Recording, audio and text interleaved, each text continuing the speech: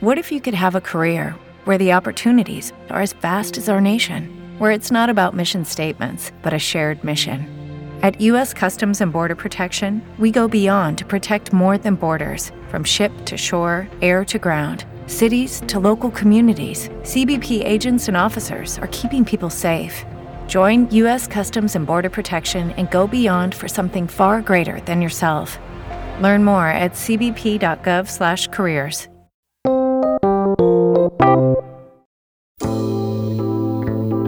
As LGBTQ folks, we're connected now more than ever before. We live together, we fight together, and we ride together.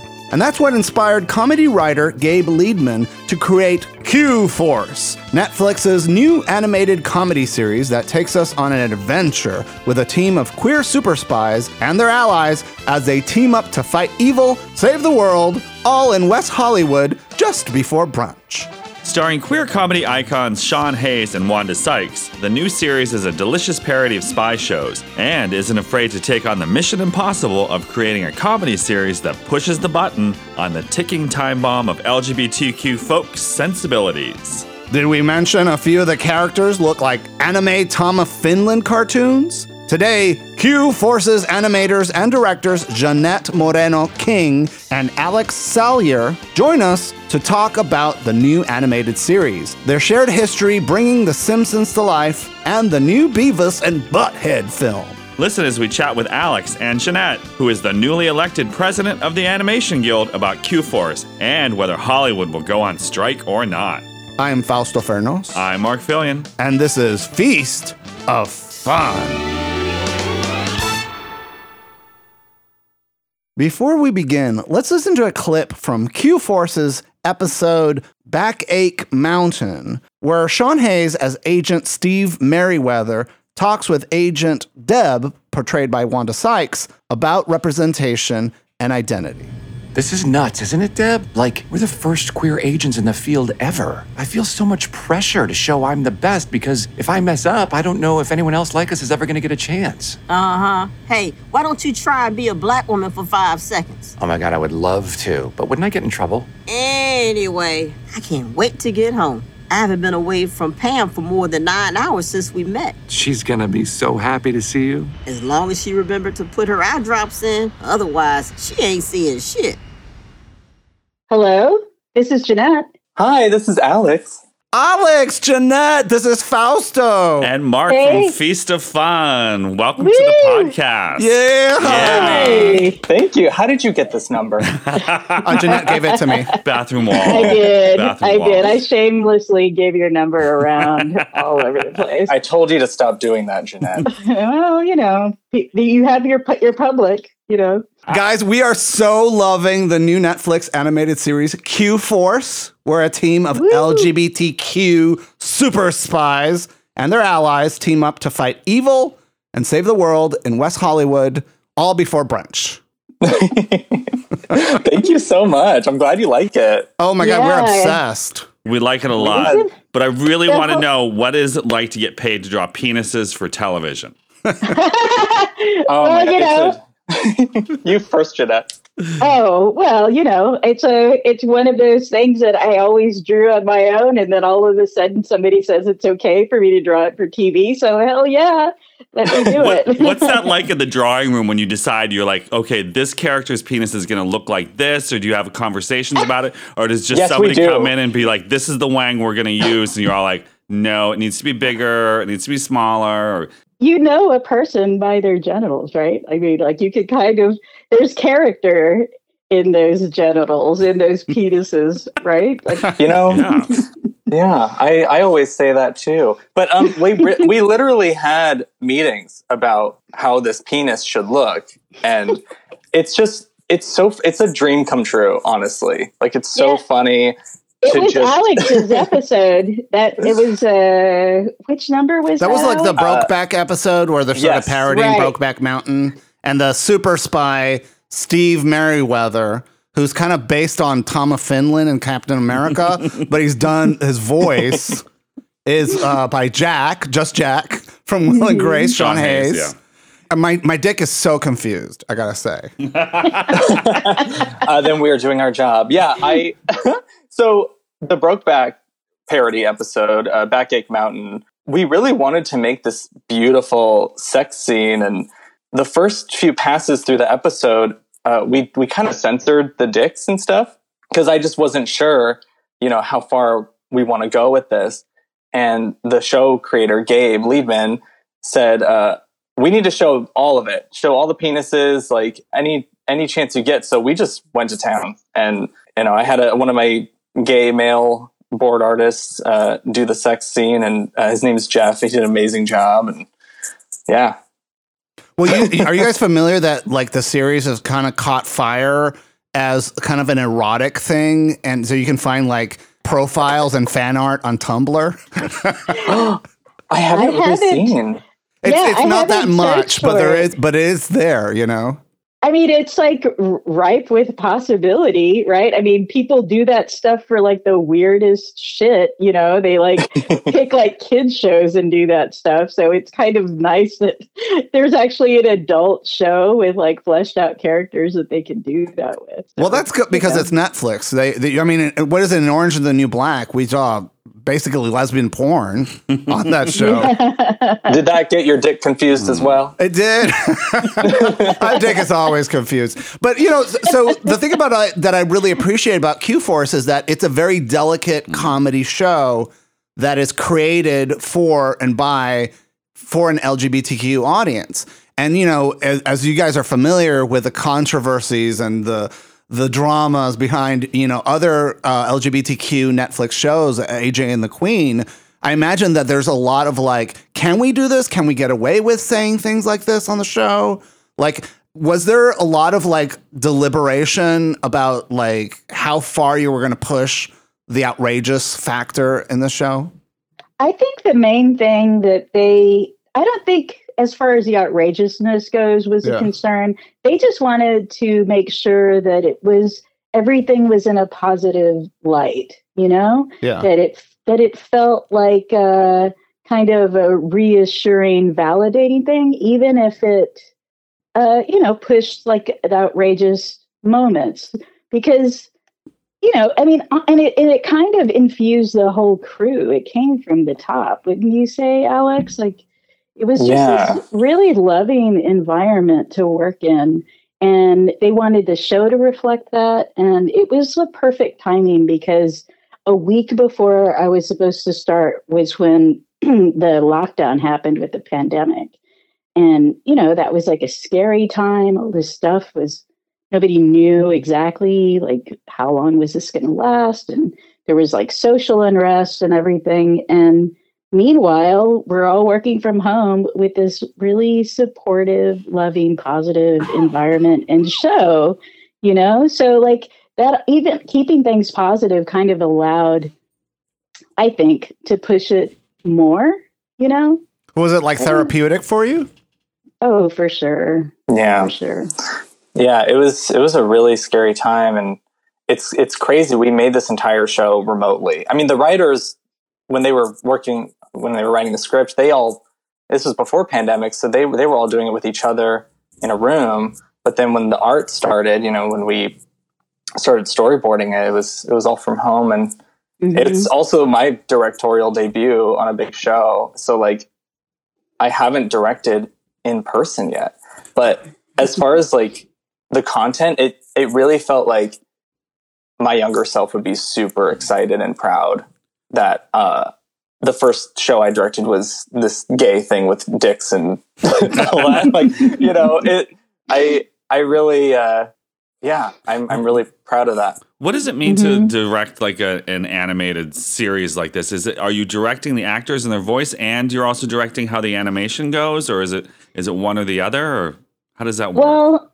it's kind of animation is super labor intensive, so a lot of the jobs are kind of separated out. So like the writers have their writer's room where they're trying to craft these episodes, and then as they're working, there's casting directors, and the showrunners basically keep an eye on the whole show. And then there's casting directors, and they are part of the hiring, and they're also directing the actors in the booth, and the showrunner and show creators are in there watching that. So as far as like a episodic director, we don't really have an input into the way the voices are directed. Sometimes we can recommend alternative versions of the voice acting. When they're in the booth, they try to do a whole wide variety of takes on a line, so that as we're going through, you can pick an alternate recording of a certain line, and then by the time it gets to us, usually or hopefully the audio is down, or we'll get some kind of temp recordings. And Alex and I, like as directors, we're pretty much managing a team of artists trying to capture what the actors were going for and what the show creators are going for, and trying to make sure that it matches the tone. And but it's not like you're putting Sean Hayes in a morph suit and having him move around a room. No, we draw. So basically, the really cool thing about it is we are kind of actors ourselves. Like when we're boarding or when our board artists are working, right? And it's like, you hear the audio and you're like, okay, how do I really push this acting and really reflect like what they're saying? So you are an actor in a way, but you're almost like a lip sync. It's like lip syncing on, like how drag queens do when they're trying to like really caricature a song, and it's kind of similar, and so you're like Twink, the super drag queen, mistress of disguise. Oh my God. That's the best character. That was the most fun. Twink was the most fun too. What did you enjoy about him? Just like having his acting. It was so cartoony already, and he gave us so much to work with. Matt Rogers did the voice. He's such a funny comedian. And, he was a writer, and he was doing the voice just until they found somebody to do it, and they were like, "Kid, you're a star now. People will remember your name." I can't imagine anyone else doing it, and really, he gave us so much to work with. And I mean, he is the cartooniest character there. And someone on the internet was mad because they named him Twink, because they're like, Twink is disparaging. I'm just like, how do you not have any sense of humor in your life? Also, why we label ourselves as that shit? Like, you go on Grindr. Well, I don't know if you guys go on Grindr, but when I go on Grindr, when I go on there, where do you think I find guests for the show? People will literally categorize themselves as a twink or a junk or a geek or a bear, a polar bear. Like, we have all these categories, and it's not.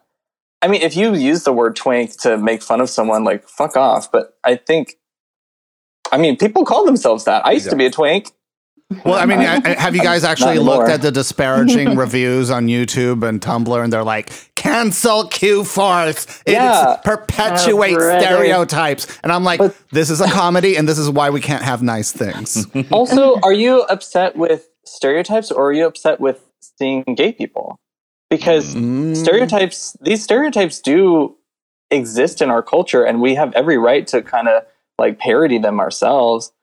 But I think people are, and I think there is maybe some internalized homophobia there. There's definitely homophobia on the straight side. Like, but like, Jeanette Moreno King, where is the Latinx representation? And Q-Force canceled. It's funny because, like, as we were going through, like, getting to know the characters, some stuff just didn't even come up. Like I don't know Stat's pronouns, Like, it never came up, right, Alex? Like, it was just... Well, they said she in the... They did, but it was also kind of vague, Like, it didn't really... It wasn't...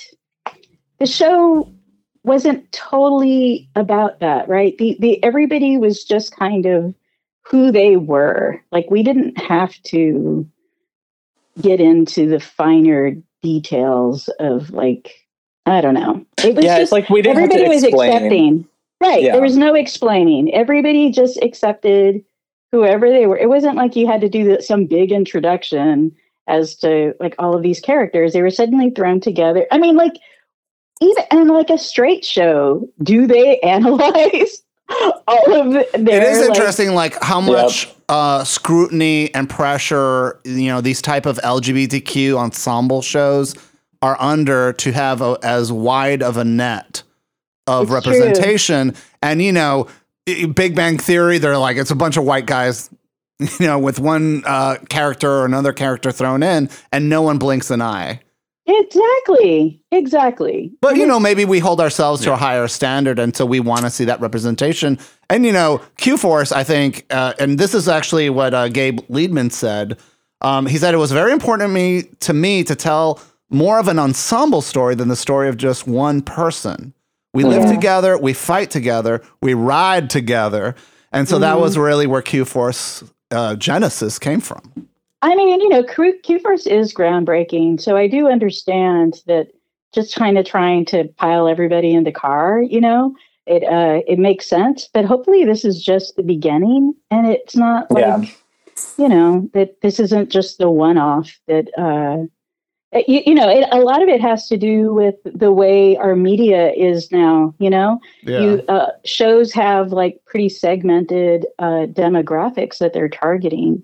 So it kind of is an opportunity to try things, So hopefully this is just the beginning, and we'll be able to do a variety of different types of shows, Well, I mean, Jeanette and Alex, you guys have an enormous, impressive resume. I mean, how many years did you guys work on The Simpsons? Oh. I mean, Jeanette, like 20 years or so. I mean, Jeanette and I went to college together at University of Texas in Austin. Mm-hmm. We took a metalworking class. That's where we met. Terrible. I was terrible at it. I was so bad. Oh my God. I still have nightmares. I have nightmares to this day of like not finishing a project on time. I sleep like a baby because I was like really not invested at the time, which is terrible. And maybe that's why I was terrible at it, because I was drawing cartoons and not paying attention to my metal work. So you had your priorities in order. Well, I can embarrass Jeanette one further. We took a home economics course together.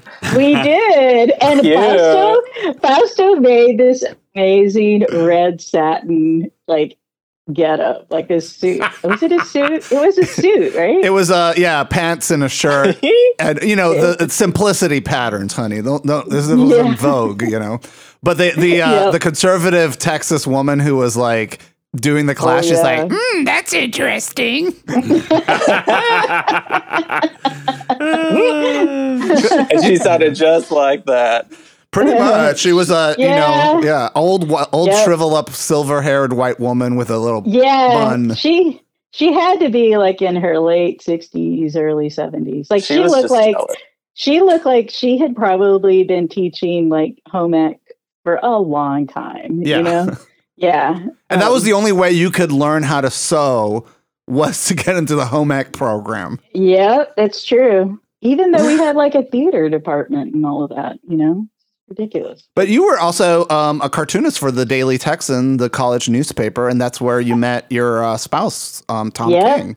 That's true. And there were a few of us that were cartoonists there, like Chris Ware, who's a really well-known cartoonist, was a cartoonist there at the same time, and Robert Rodriguez was a cartoonist there. Robert Rodriguez, the filmmaker, was working alongside with Jeanette in drawing these, cartoons, like 3-panel cartoons, right? Yeah. And Spy Kids, the guy who does Spy Kids. Insane. Yeah. And when he did, like, this is totally off topic, but he did like a Pharmaco for like a month, and he got like $7,000 to make El Mariachi. And when he was going to do that, I was like, "Are you crazy? You should save that money." But thankfully, he didn't listen to me, and his whole like career is like. It was a crazy time. So yeah, I did a lot of comics at that time, and that's kind of what got me going on this path. Well, so I don't know if Alex, did you work on Simpsons? Not really. I did. I animated a treehouse on a treehouse. You did right. the Treehouse of right. Horror episode 26. I sound like comic book guy, like, wrong again, Jeanette Moreno. Alex worked on the introduction to The Simpsons. Yeah, you did a couch gag, right? Yes, I did. I worked on a couch gag with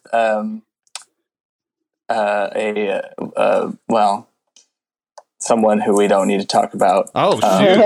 Okay. Well, it's a tribute to Ralph Bosch. I'm not pronounce his name. Bosky, the Ren and Stimpy guy. Bakshi, yeah. Yeah. Oh no. Mhm. No, John Chris Felucci. I used to work with him. That's how I got my start with him. I was working out of his house, and we worked on like some stuff for Miley Cyrus and The Simpsons and like all this stuff. But there's a lot of controversy behind that man, and he's a crazy person. So I'm glad I got out of there. Ooh, Yeah. wow. Alex kind of was, in a way, I mean, it was like, he was, like a chaotic, like kind of a pedo type guy to work with. But Alex did get the most out of it. Set his career in motion. Yeah. I've only been working for 8.5 years, and I've had probably the gayest career in animation, because I've like not only Q-Force, but I've worked with like Trixie Mattel and Ben de la Creme, and done like. What'd you do for Trixie and Ben? They made them look normal. It was very expensive. For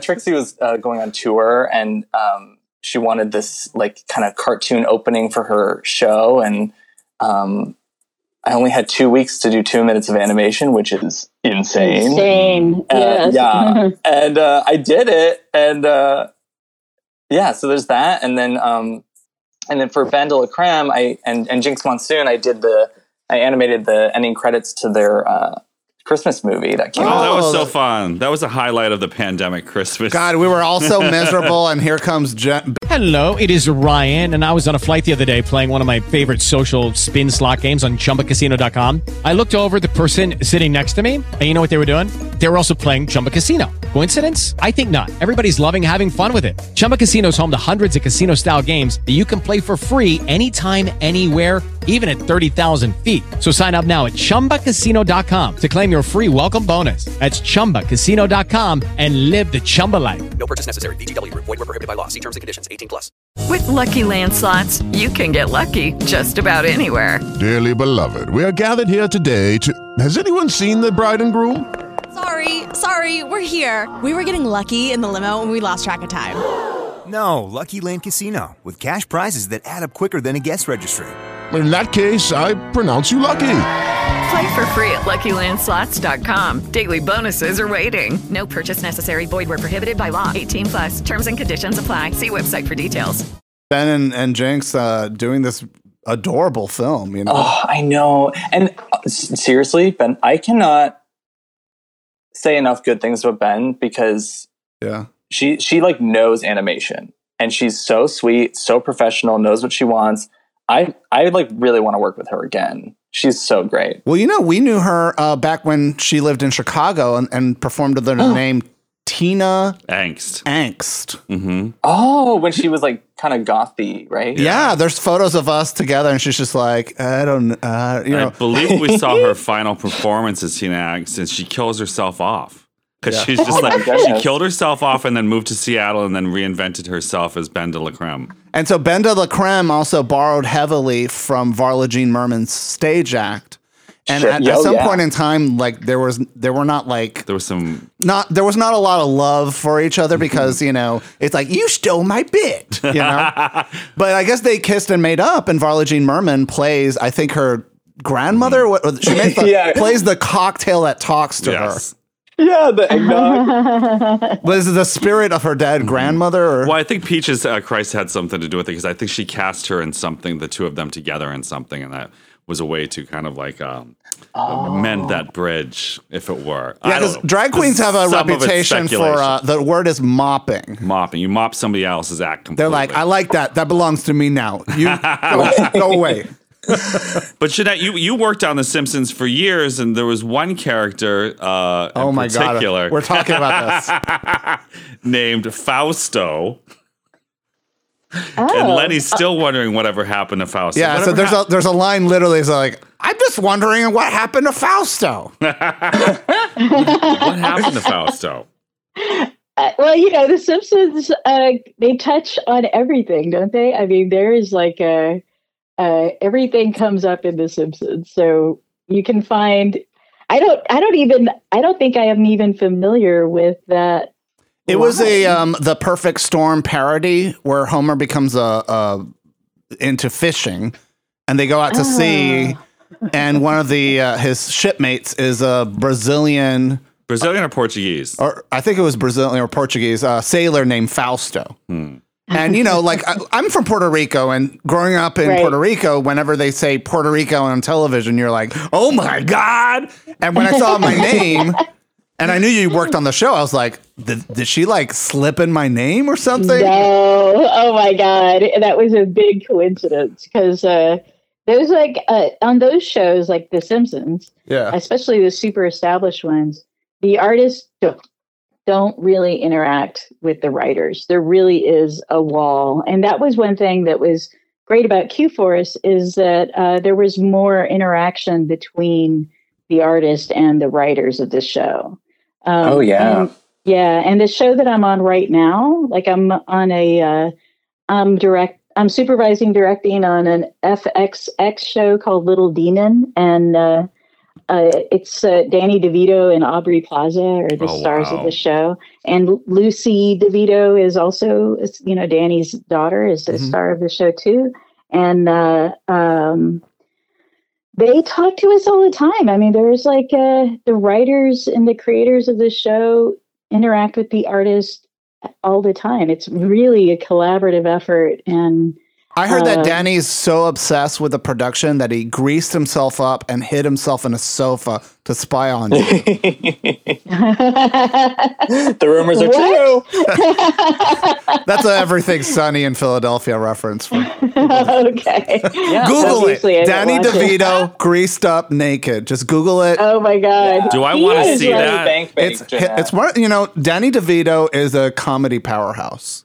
Man, he has been so great to work with. He is so invested in this show. I mean, it's his company that's Jersey Films is a production on this show. So they're totally invested, and they've been like a joy to work with. So I feel really lucky. But the old shows like Family Guy and Simpsons and mostly the older broadcast shows, there was a huge wall between the writers and the artists. And it kind of feels like it's changing, because why should there be a wall? We're all working on these shows together as a team, and it only helps if you talk to each other about the show and what we're making. Well, one show I'm really excited to see come to life, and I'm a big fan, is Beavis and Butthead.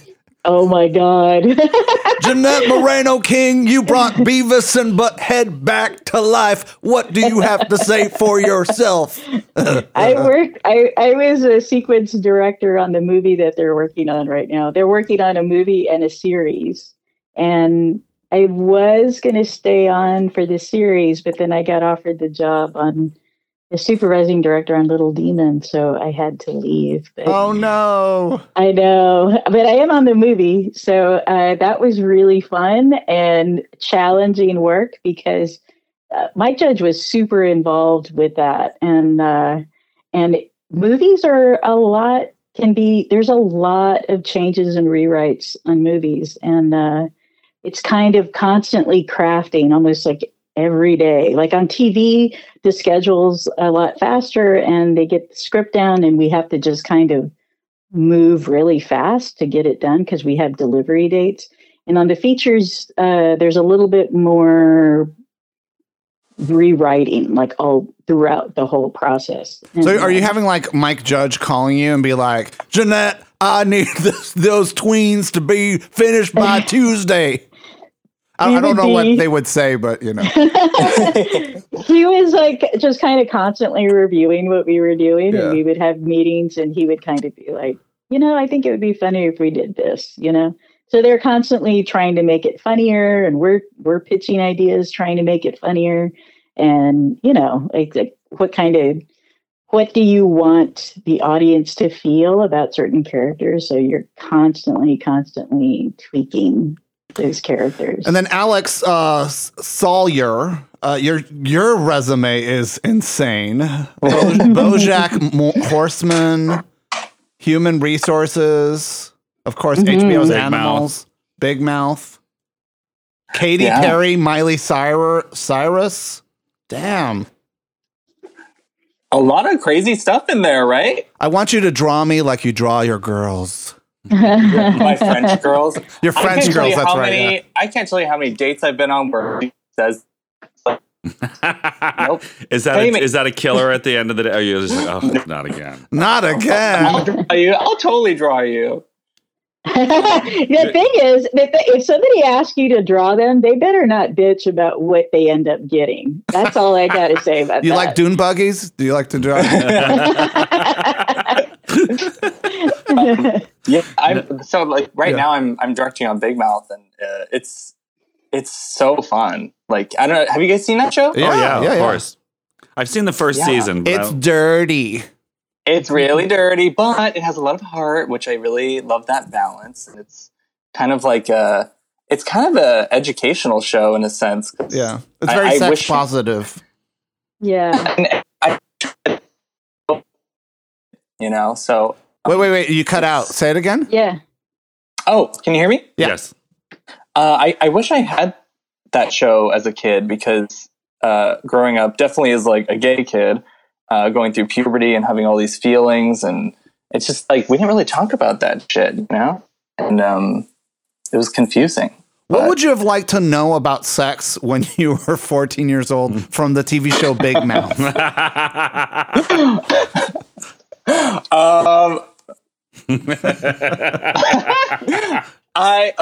me think. I guess masturbation's good, right? Yes, masturbation is good. Will not go to hell for taking it up the butt. I mean, I guess we don't really know yet. We'll find out. It's totally normal to have these feelings. You're not alone. I wish I knew that like everyone else was as perverted as I was, because I seriously was like, am I alone in this? Am I the only one who wants to touch a butt? No. No. Well, Alex, your Instagram account is very nipple heavy and very sexual and very juicy. Thank you. Is this a reflection of your? I mean, you're obviously like very passionate about this as an artist, but sexually speaking, are you aroused by your drawings? I'm not, but I wish I was. I do find them very erotic, but they're kind of that. I'm not like a crazy like. I'm sorry, you cut out. Could you say that again? Yeah, say it again. Oh, okay. It's weird. Hold on. Let me. Are you by your router? No. I mean, yeah, but okay. Can you hear me now? Yeah. I'm not like a crazy sex fiend. I think people would maybe assume that by looking at my drawings, but I just grew up very, very religious and repressed, and I think. We'll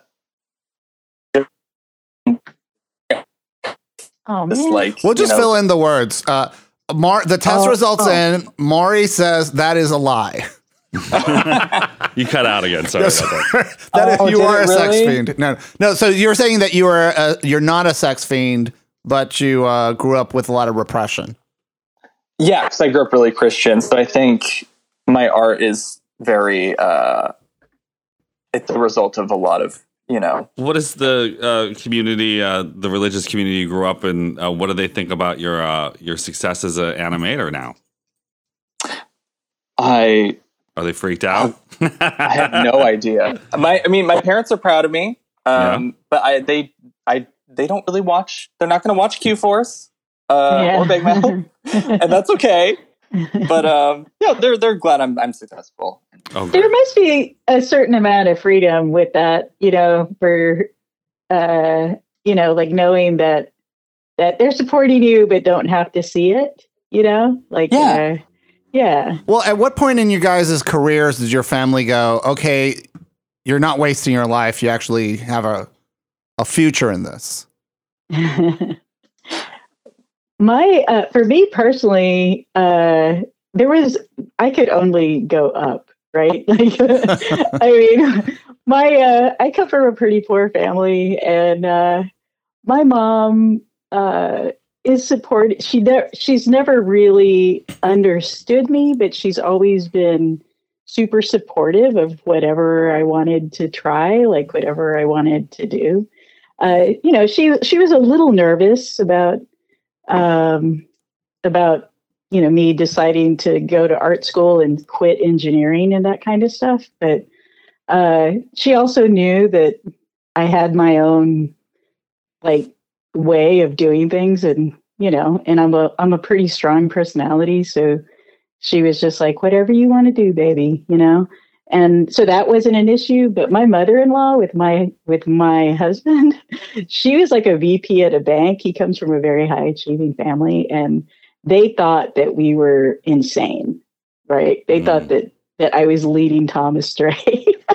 Oh, really? They blamed you for his passions and not him, not the other way around. No, they didn't really blame me. It was more like I was supporting his crazy idea, And what is his crazy idea? To be an artist. He's a director too. He's a director.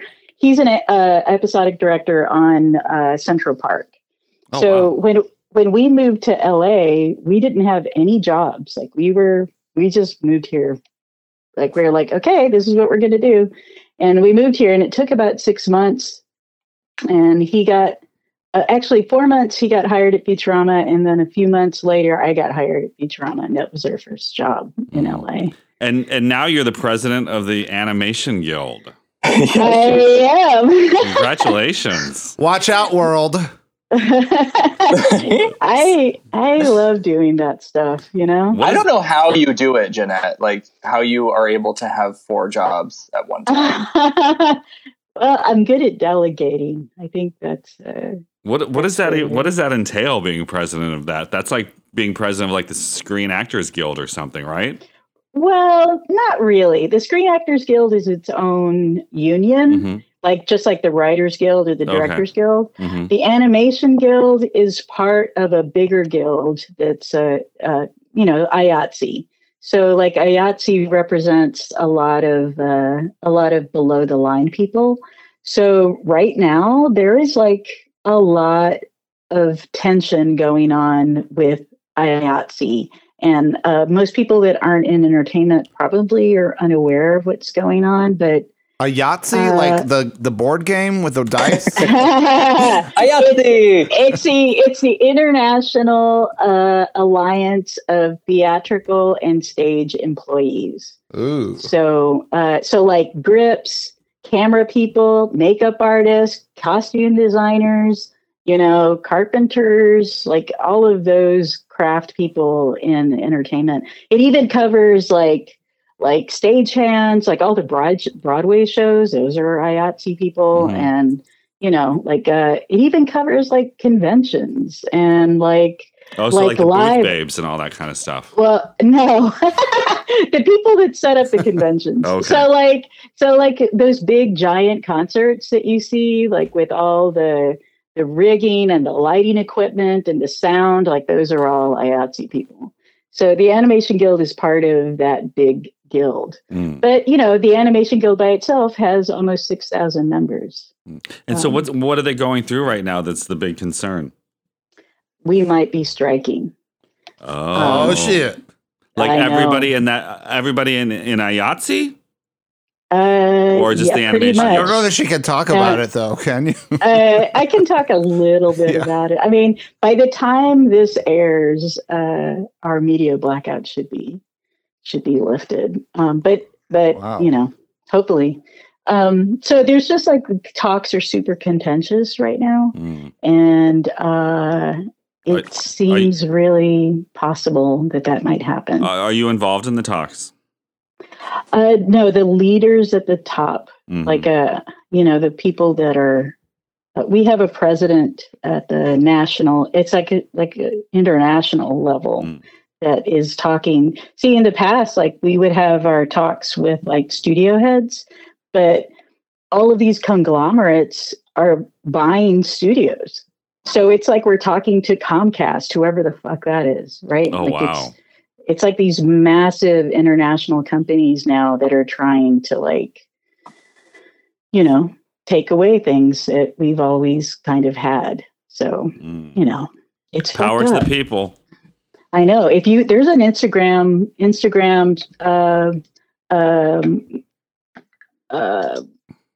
I don't know, what do you call it? An Instagram that has like, it's called IA Stories. And you will see like a ton of testimonials from like below the line people, like what the issues are that is happening with live action, you know, like they work like 16-hour days and they're not allowed like meal breaks. Like, what the hell is that? What? They barely have time to go home and go to sleep. Did you guys ever in your career as animators or illustrators or cartoonists ever have to have like insanely long shifts with no meal breaks or bathroom breaks? Oh my God, yes. Especially in the early days. Yeah. Before I was like in union gigs, for sure. I mean, I would be up for like 3 days at a time, which was not a good choice, but it got me through some times. But yeah, I mean, animation is like, I think it's for crazy people because really you have to draw so much stuff. Like I mean, you can't just hit a button and have the characters move around. It's like you have to draw it out. Also, you have to be like not attached to what you're drawing because we all get notes, and a lot of times you're working on something for a long time and it just gets thrown out. You got to kill your babies a lot. Oh. Yeah. That is the hardest job as a you know, visual artist for hire, especially graphic designers, is that you'll put together a beautiful poster, an advertisement, business cards, or whatever, and the client's like, I hate it. But they don't, you know, the bad clients actually don't give you a lot of direction. They don't know what they want. And when they see what you created, they don't want that either. And sometimes you're just chasing after somebody who's just unhappy. Yeah. But then sometimes you want, they're super sweet and they're willing to work with you. And that's when it's just like beautiful and so fun. Well, and it's, you know, from talking to Jeanette, you know, the team behind Q-Force seems very wholesome.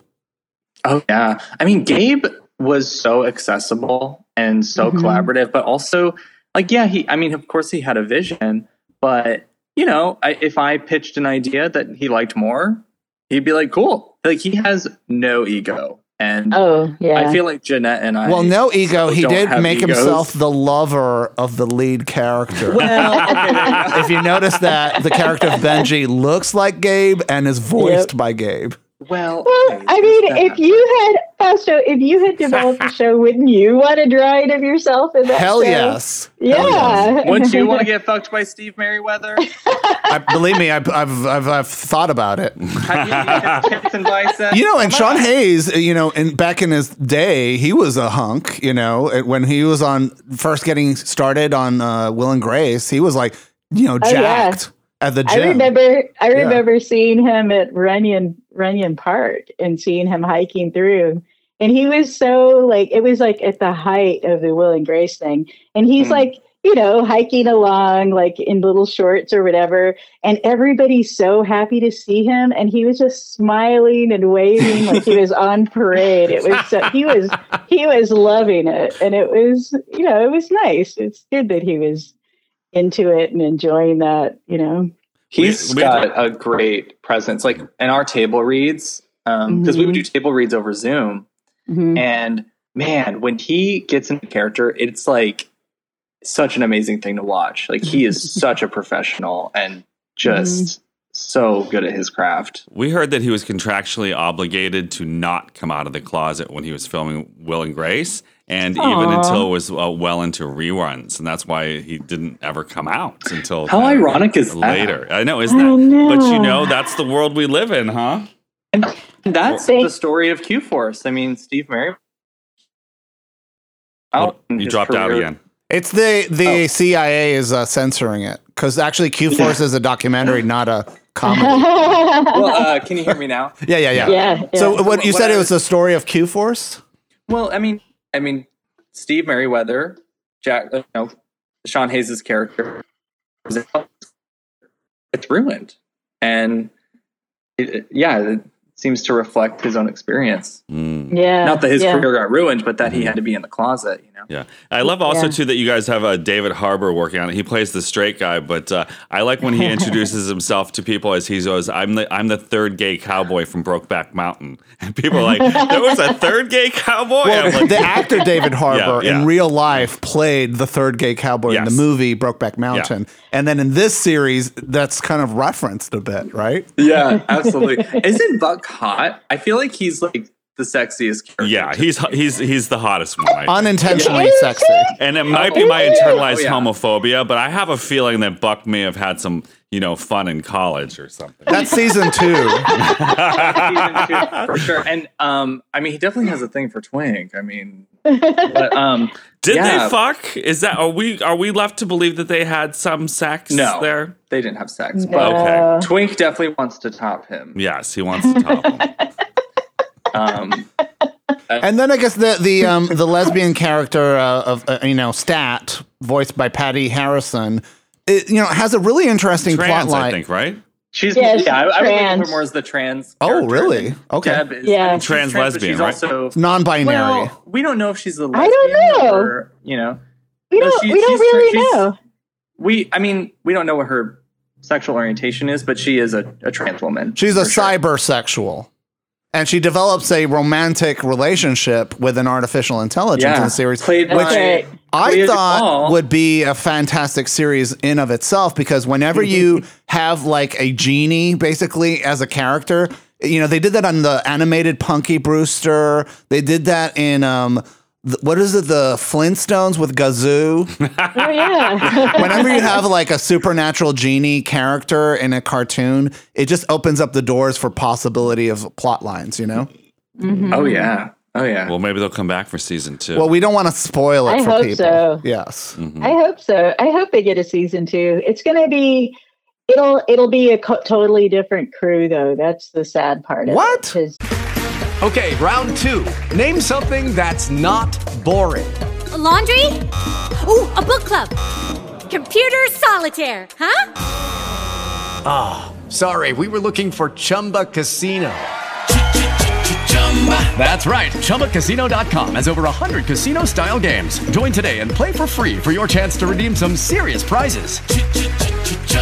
ChumbaCasino.com. No purchase necessary. Void where prohibited by law. 18+ terms and conditions apply. See website for details. With the Lucky Land Slots, you can get lucky just about anywhere. This is your captain speaking. We've got clear runway and the weather's fine, but we're just going to circle up here a while and get lucky. No, nothing like that. It's just these cash prizes add up quick. So I suggest you sit back, keep your tray table upright, and start getting lucky. Play for free at LuckyLandSlots.com. Are you feeling lucky? No purchase necessary. Void where prohibited by law. 18+ terms and conditions apply. See website for details. Well, because what happened, who knows if Alex and I are going to be available if they do it again, right? Yeah. Oh. And you guys are the secret spice that makes everything nice. Well, Jeanette, I have to know, what was Fausto like as a young little gayling at the University of Texas at Austin, back when he was a little 18, 19, 20-year-old twink himself? I was a twink. I think, oh yeah, for sure. Definitely a twink. And I think you were like 18 when I met you. Yeah. And you were, he was still like kind of discovering himself and not really, like you were trying things and like trying to, and I think Linda Montano really helped you, like kind of find your voice and you know, and at the time, like, you know, this was, even though it was Austin, it was still Texas. So, you know, like that should be on a t-shirt. It was this place is Austin, but it's still Texas. It was a big, you know, he was really putting himself out there in a way that some people just didn't want to hear. Like they didn't want to, you know, and so Fausto was brave. He was like a brave little 18-year-old twink, you know, he really was. Well, we saw Linda Montano recently there in Austin. She did a performance piece with probably some of the people you might remember from Texas. And it was basically kind of like a funeral for herself. Presented as like an art, but as an art piece, you know. And she really wanted people to be like, she's like, you have to forgive people, that kind of thing. And so she invited people up to the stage, and Fausto comes up to her, hugs her, and goes, "Linda, I forgive you." And the look on her face was just like, how dare you, you little brat. And she goes, "Fausto, I forgive you too." And it was... She was really interesting because she was always like, life is art. Mm-hmm. So she was like always kind of on. And I remember her going through, like, she went through her different color phases. That's when I, like, she was more on my radar. So, like, she did the chakra colors every year. She wore a different color every year to represent a different central point of the human body. So, like, red, I guess that's the first chakra, which is the chakra for money. The money one's the green one, because that's the pelvis, your pussy, right? Because as long as you have a pussy, you got money in your wallet. That's weird. Mine's in my butt. Well, that's the same thing, you know. It's my pussy. Yeah. Your bussy. That's a word that people hate, but I love that word. Hey, I'm just living my truth, you know. But so with Linda Montano, so she was on your radar. So she's a performance artist, very famous. You know, from the 1970s. She tied herself. Her most famous thing was she was on Entertainment Tonight. Like, was she? There was a segment about her because she was tied with a rope, a 6-foot rope, to the artist Tashine Hai. For a year, and they never touched. Right. And so the ceremony where they were separating became like tabloid news. They're like, these eccentric, crazy artists, you know? And that was her like big claim to fame. Yep. In the 1980s. That's an endurance. I mean, they piece. had to, I mean, they had to like do everything close together. If she was taking a poop, he was like 6 feet away, you know? Well, and Linda has a small bladder, so imagine like, you know, in the middle of the night. You're having to wake him up and drag him to the bathroom with her. Hey, hun, I have to use the bathroom. Linda! This is the third time tonight. And what if they had like a date? You know, or like a romantic interest. I wonder, you know, did they put it off for that year? Well, Linda told me that they were, you know, romantically involved before the piece started. And I'm guessing that maybe the rope was Linda's way to sort of stay in a relationship with him.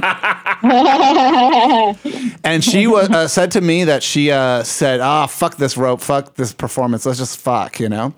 And he was like, Linda, we must not. It's sacred. The art is sacred. No, Linda. And she's like, come on, let's do it. No one needs to know. That's hilarious. I love that. I love that they were tied to a rope. You know, and all relationships are that way, kind of, you know. Oh, my God, yes. I mean, Tom and I have been together over 30 years. And there's still times where I'm like, even if I'm off doing my own thing, like, he knows where I'm at, you know, that we're, you know, it's not like I can disappear.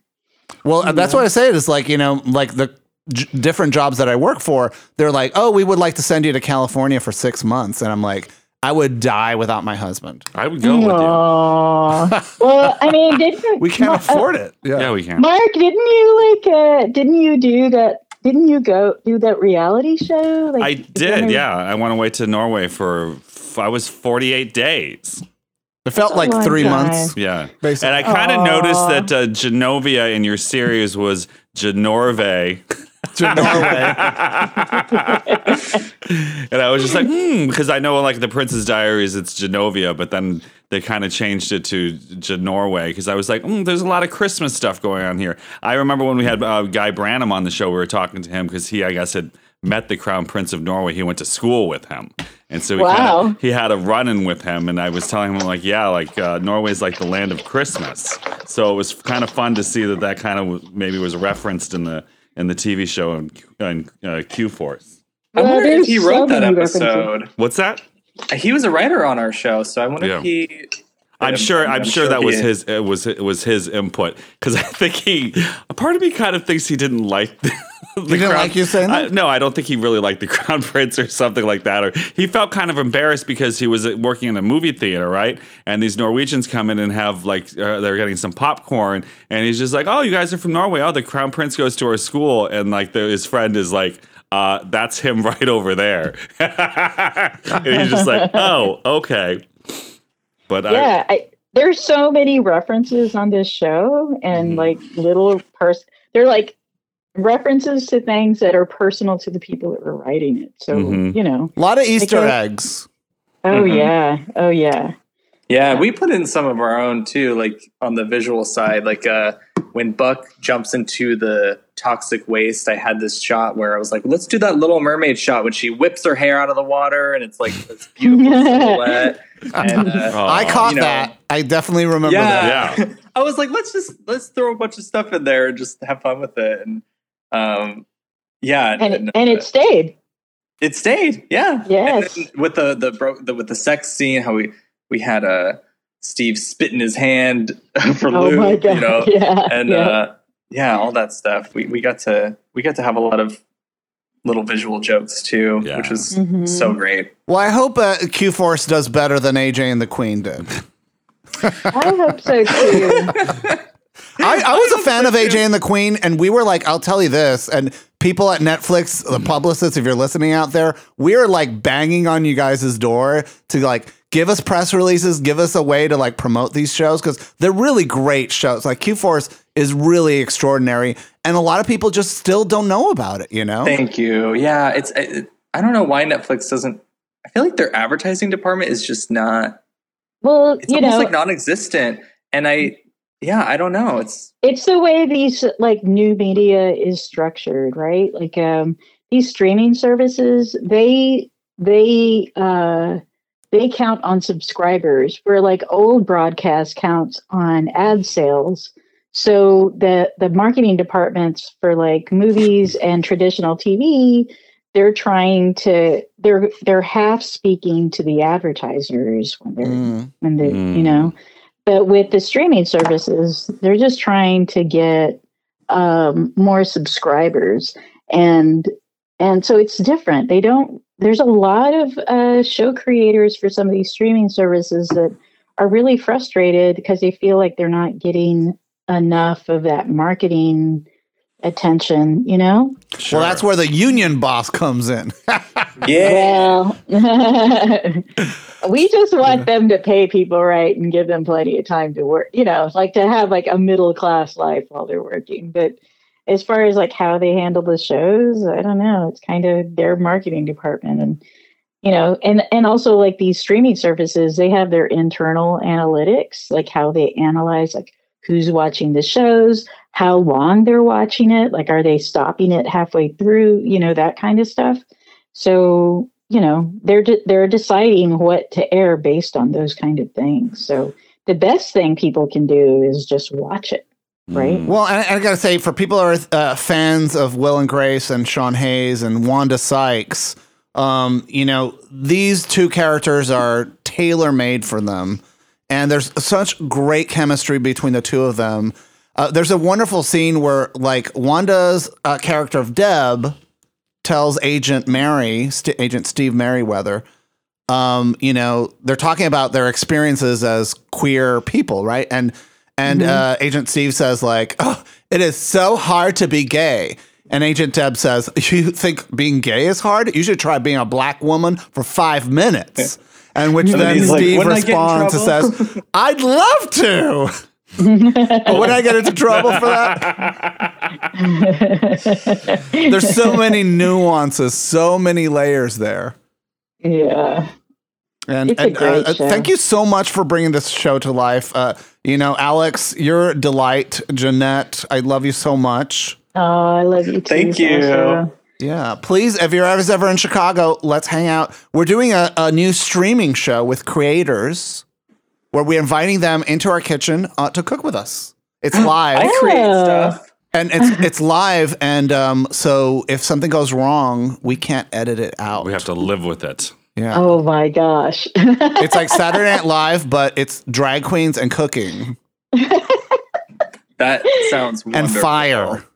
And open flames and alcohol. Mm-hmm. It seems like you'd have to be really careful if you had like a wig or like big sleeves. Or the first one of the first iterations of the current series, Cooking with Drag Queens, that we've been doing for way too long. It was Trixie Mattel actually and Katya, and both of them, especially Trixie, we were stir frying with a giant wok and an open gas flame. Oh my god! And Trixie wears those giant blonde wigs. One spark in that wig and it's over. But we do have a fire extinguisher nearby at all times.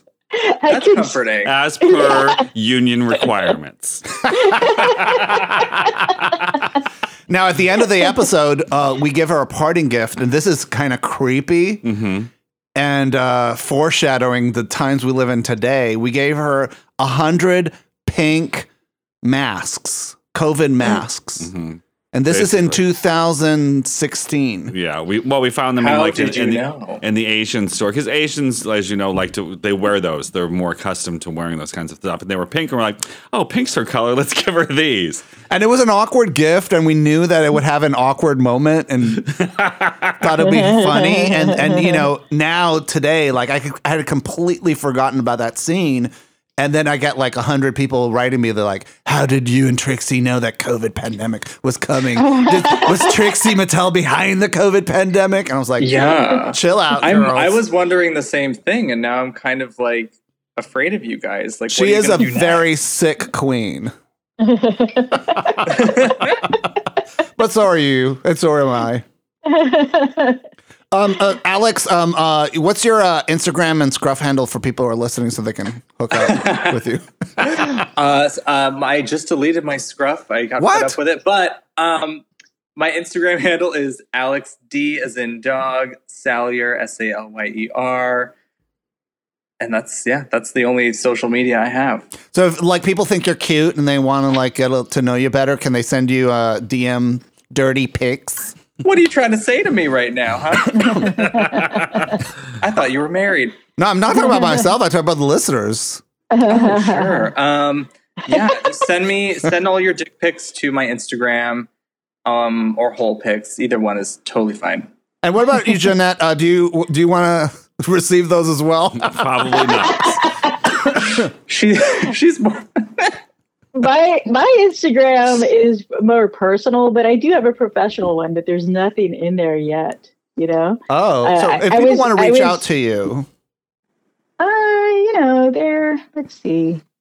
Through the union. They could either do it through the union, or they could just, my Instagram, my professional one that is kind of empty right now, so there's not a whole lot to see, is Monstro King Inc. It's MONSTRO King, KING, Inc. INC. And I'm planning on doing a drawing a day, because I have been, the more you supervise people, the less you do that stuff. And I need some kind of outlet to kind of do it. So I got to start doing that. As the Mufasa said in The Lion King, don't forget who you are. That's Rafiki. I'm sorry, Rafiki. Alex, Jeanette, thank you so much for talking about Q-Force. We love the show. Everybody go watch it on Netflix. If you're not a member of Netflix, you can get a 7-week trial membership and watch it. 7 days. Yeah. Not 7 weeks. No, 7 days. Yeah, you could easily binge it. You Yeah. know, I think it's a really entertaining show, and I'm really proud to have worked on it.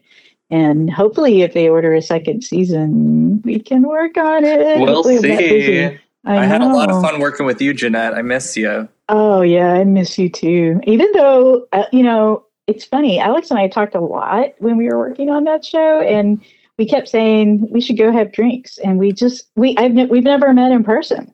What? Oh yeah, let's do it. Yeah. Go out right Oh now? my God. I can't do it today. Wow. See, this is she just doesn't want to hang out with me, obviously. No, that's But not it. No. But the truth is that it's been like hard to leave the house. Well, yeah, it's COVID. Are you both in Los Angeles? Mm-hmm. Yeah. Okay. Yeah. You both live in West Hollywood? Wish. I'm in Burbank, but it seems to be growing a gay population here. Yeah. Yeah, Burbank is see. surprisingly conservative. I mean, it is there's a lot of there's a lot of gun shops in Burbank. Let's just say. Ay. Yeah. Well, that's I why live in- Agent Steve Merriweather gets his guns, And we're not talking about his biceps. I live in Highland Park, which is kind of close to Dodger Stadium, around there. And your bank information, social security number, and home address is... Guys, thank you so much for coming on the show. We love you. We love the show. Please come and stay in touch. And if we're in LA, let's go have cocktails together. Yes, please. Thank you so much, you guys. Alex, let's go get drinks, please. Okay. Bye, guys. I can't today because I got to look at stuff. Okay, bye. Bye. Alex Salier and Jeanette Moreno King live in Los Angeles, California. You can follow them on their Instagram or on Twitter, and definitely check out the TV series on Netflix, Q-Force. The animated series. Yes. I got to tell you, it's like that Steve Merriweather. He's like a little bit of Japanese anime and a little bit of Tom of Finland. Are you more turned on by him or by of Buck? course, Yeah, of course. of course. I'm No, more. I like the Buck character a little bit more. Well, that's how, opposites attract. You and I are kind of representations of those characters in real life. Oh, yeah? Yeah. You're the straight white man, and I'm the sissy with the big biceps and the little waist. Oh. Yeah. Well, the biceps, but not the waist. I was hoping she would tell some real embarrassing stories about when you guys were in college together, but she was very Oh kind my to God. I was like, I have lots of embarrassing stories. Oh, you do? About myself, yeah, of course. I was there, I mean, Jeanette was a great friend. Jeanette is somebody who, in the truest sense of the ally, when you don't know who you are, she's just there smiling, listening, holding your hand, and cheering for you all the way. Mm-hmm. And I definitely don't know if I would be the person I am today if I didn't have the support and love by someone like Jeanette when I was at such a delicate young age. Oh, that's very sweet. I mean, it's important to have mentors and people that care for you and teach you and show you how things are done. I forgot to bring up this one story, is that we had a friend of ours in common, and she was openly gay. She was a lesbian, and she disappeared. And we hadn't seen or heard from her for a while, and she ran into him, and what happened? And she's like, "I am now a Christian woman." Ooh, so she went from lesbian to Christian? Well, she still was a lesbian. Oh, but she became like a religious conservative lesbian. And so I think it was Jeanette who asked her, was like, "Are you more religious now that you're a Christian?" And she's like, "More religious? My relationship with Jesus Christ has been strengthened."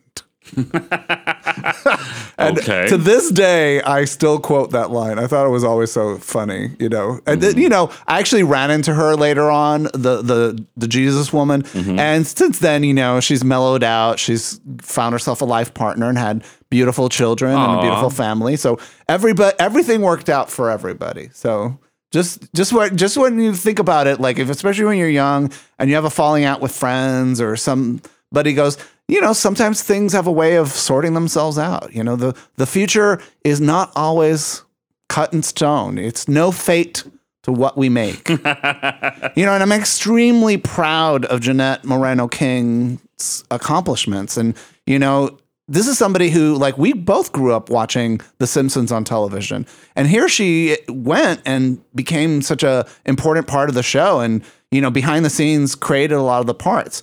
I asked Jeanette, what do you think about, like, watching your own TV show after being made? And she said, it's really, really hard because, while you guys at home enjoy the funny parts or the things that get animated, we're at home watching, they took that out. That thing doesn't look right, or that movement isn't as natural as I'd like for it to be, or it's not as funny, or, so they're always like very critical of their work. And Jeanette Moreno is just an extraordinary person and an extraordinary artist. And so it's great to hear that she's now sort of being a voice for the union and making sure that people's physical needs and monetary needs and life needs are being met. Unions are important. Absolutely. We wouldn't have the work week, the weekend, Labor Day, all those good things if it weren't for unions. Yeah. We want to remind people that Feast of Fun is made possible because of fierce, fabulous people just like you. Go to feastoffun.com/donate and make a one-time donation, or help us create a crowd streaming show. 3,000 podcasts are just on the way. 3,000 podcasts. Can you believe it? And so we're trying to raise $3,000 to honor that mile mark, that milestone. Benchmark, that milestone. And you can where do they go? At GoFundMe.com/feastoffun3000. So it's $1 for every podcast that we'll have produced. We have just $1 for every person that's listened to this. We've had millions of dollars, but I understand that things are sometimes, difficult for some people, but it's like, and you think, well, if I gave it just $1, it's like, it's not that much money and it's not really going to move the needle forward. But believe it or not, it's not necessarily the amount, is the fact that you showed your support. You went out of your busy day and you went to GoFundMe.com/feastoffun3000 and gave any small amount. Actually kind of inspires other people who may have more money, have more means to donate, to support. Well, it's the old story of Stone Soup, which is, a bunch of folks get together and they don't have much individually, but when they all put it together, they have a feast. And here we have a Feast of Fun because so many people through the years took the time out from their day to say, hey, listen, I like what this show does, and I want to support it, and I don't have much, but I'm going to give a little bit, and if everybody else just gives a little bit, then we ensure the future of this show for years to come. And, it's always a pleasure doing the show with you, Mark. I think you're fantastic, and you're probably the world's best co-star. Oh, thank you very much. I appreciate it. I'd say the same about you, too. I agree. And you would be correct about that. Yes, thank you. Thanks for listening. And hey, guys, if you're on Apple Podcasts or Spotify Podcasts or Google Podcasts, give us a review. Give us a 5-star review. Share it with your friends. Let us know what you wrote, because that actually helps the computer algorithms, the machine intelligence to let people discover our show. Skynet wants to know what you know. Yeah, make Skynet go gay. We're like, come with me if you want to be fabulous. Goodbye, everyone. Bye, everyone.